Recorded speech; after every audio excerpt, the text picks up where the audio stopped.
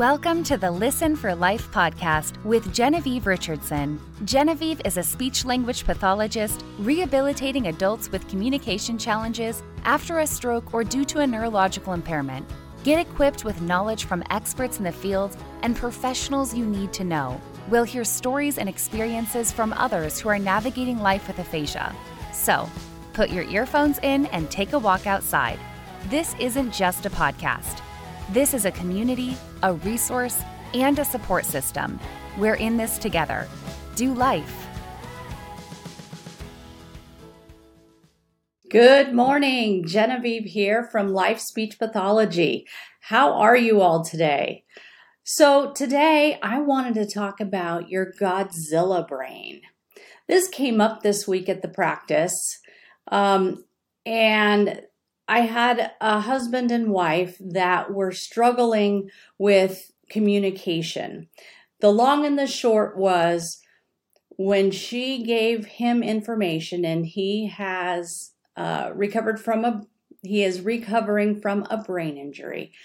When she gives him information, he hears only part of the context because if he's only hearing a couple, let's say there's 3 pieces and he hears 1.5 of them, and she's expecting some kind of product from this conversation, something to get done, something to be communicated, whatever the case may be, but he's only getting half the message. What would often happen is he shuts down. He realizes when the message isn't fully being received, but he doesn't address it. He doesn't acknowledge it. Instead, he shuts down and he gets emotional. And when he shuts down, he loses his words and he can't communicate. So that reminded me of when my daughters were young, and I used to go to this co-op preschool, and it was a wonderful program, and I learned so much. So here's how they explained how the brain works. So we get a little bit of gestures today. So this is your brain. This is your reptile brain. Like, think of this as your brain stem down your spinal cord. This is the inside part of your brain. That's your reptile brain, where it controls your breathing, your fight or flight, your digestion, all of your basic body processes that keeps you alive. Then you have the upper part of your brain. So think of this as your human brain. I shouldn't be blocking my face. Your thinking brain sits on top of your reptile brain. We're going to call him Godzilla. So when you have aphasia, you are using the human part of your brain. Your thinking, your problem solving, your listening, whatever the case may be. But then what happens, as soon as you allow emotion or stress to interfere in that communication situation, think of your human brain coming off, and now you've gone full Godzilla. Well, then what happens? You can now be in fight or flight. And this doesn't mean you're going to get up out of your chair and run away. But what it does mean is your emotions have now taken over your thinking part of your brain. And when you have aphasia, it's much harder to get that human thinking part back over. I think of it as over the Godzilla brain. So our goal in working on communication with our spouses, significant others, family members, friends who have aphasia is not to trigger Godzilla.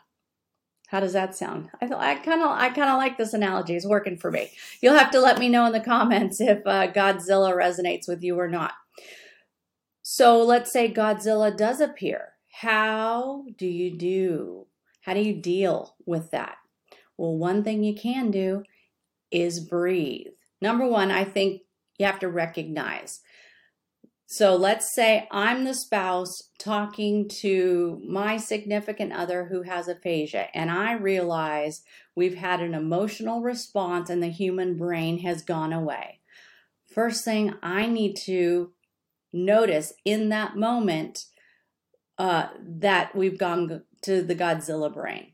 Then we need our person with aphasia to understand when they have gone to that Godzilla brain.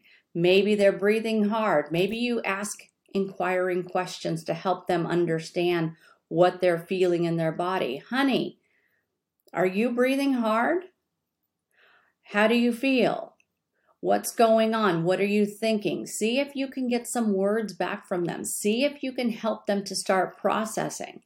If they can't give you the words, give some more support and ask questions like, do you feel like you're anxious? Do you feel like you're sweating? Do you feel like you just want to get away or avoid or hide? See if any of these kinds of words resonate. So once you can acknowledge you, the person sending the message, and the receiver being the person with aphasia, see if you can get that acknowledgement. From there, work on breathing. You have to work on breathing. And maybe it's just taking a couple of breaths together. It sounds corny. I get it. It sounds corny. What I'm asking you to do feels uncomfortable. But I'll tell you, when I'm working with my clients online and I see their stress creeping up, I can see it. It's almost like a water level rising. I can see when they start getting stressed. I can see when that human brain is decreasing and that Godzilla brain is increasing. And we just acknowledge and maybe do it again. Maybe do it a few more times. Whatever you need to do. And then once you can get that human brain back over Godzilla, get Godzilla under control, then you can open the conversation to what happened there. Maybe you can go there. Maybe you have to wait for that.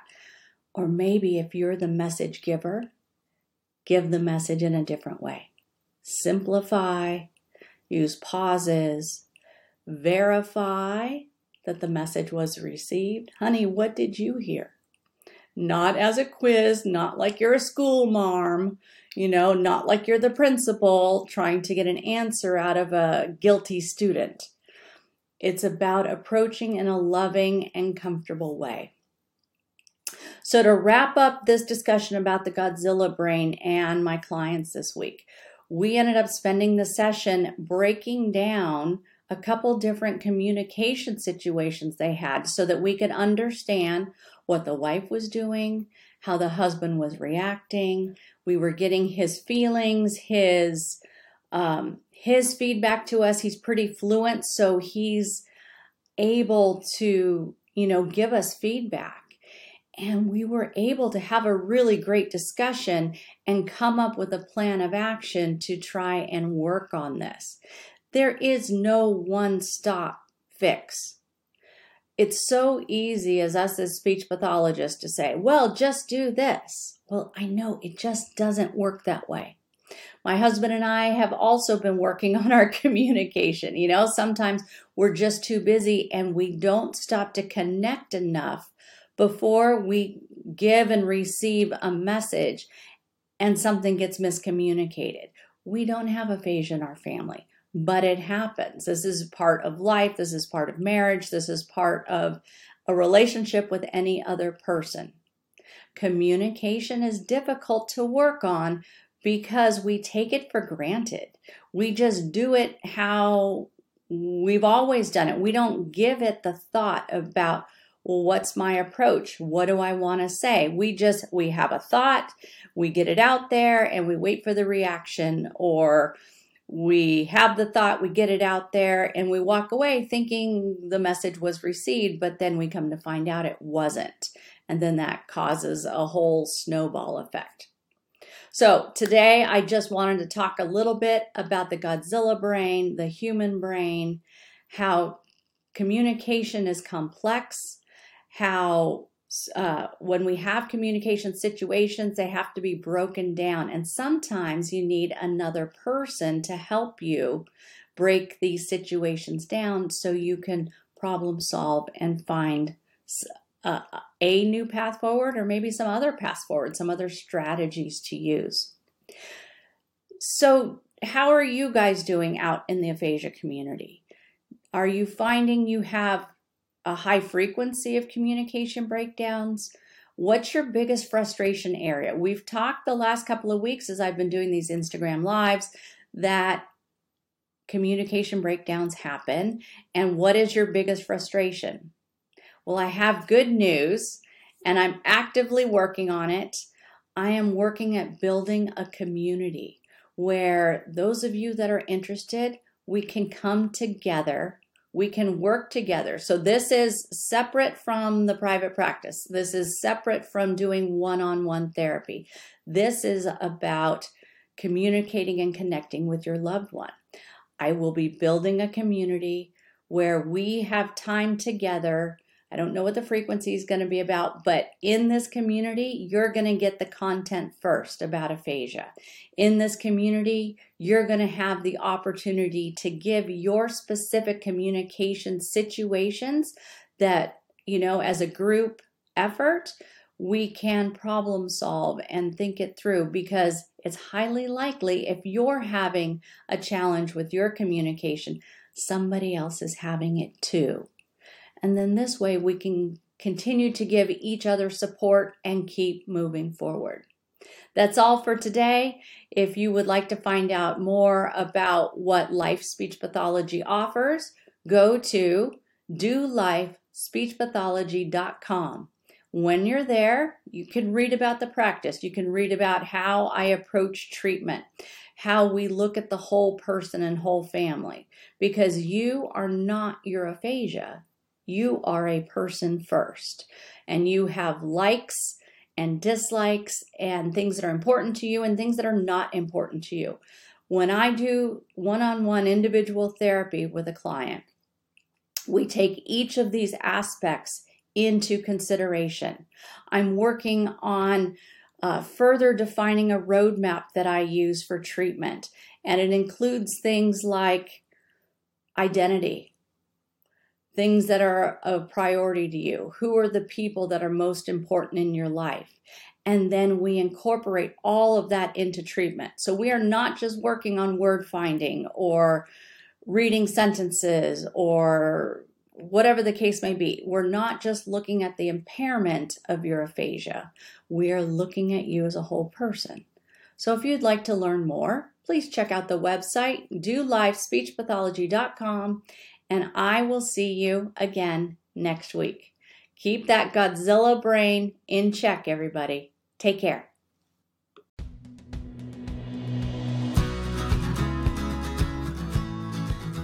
Thanks for tuning in to the Listen for Life podcast. We hope you feel empowered and supported. Head over to listenforlifepodcast.com to see the show notes with links and information from today's episode.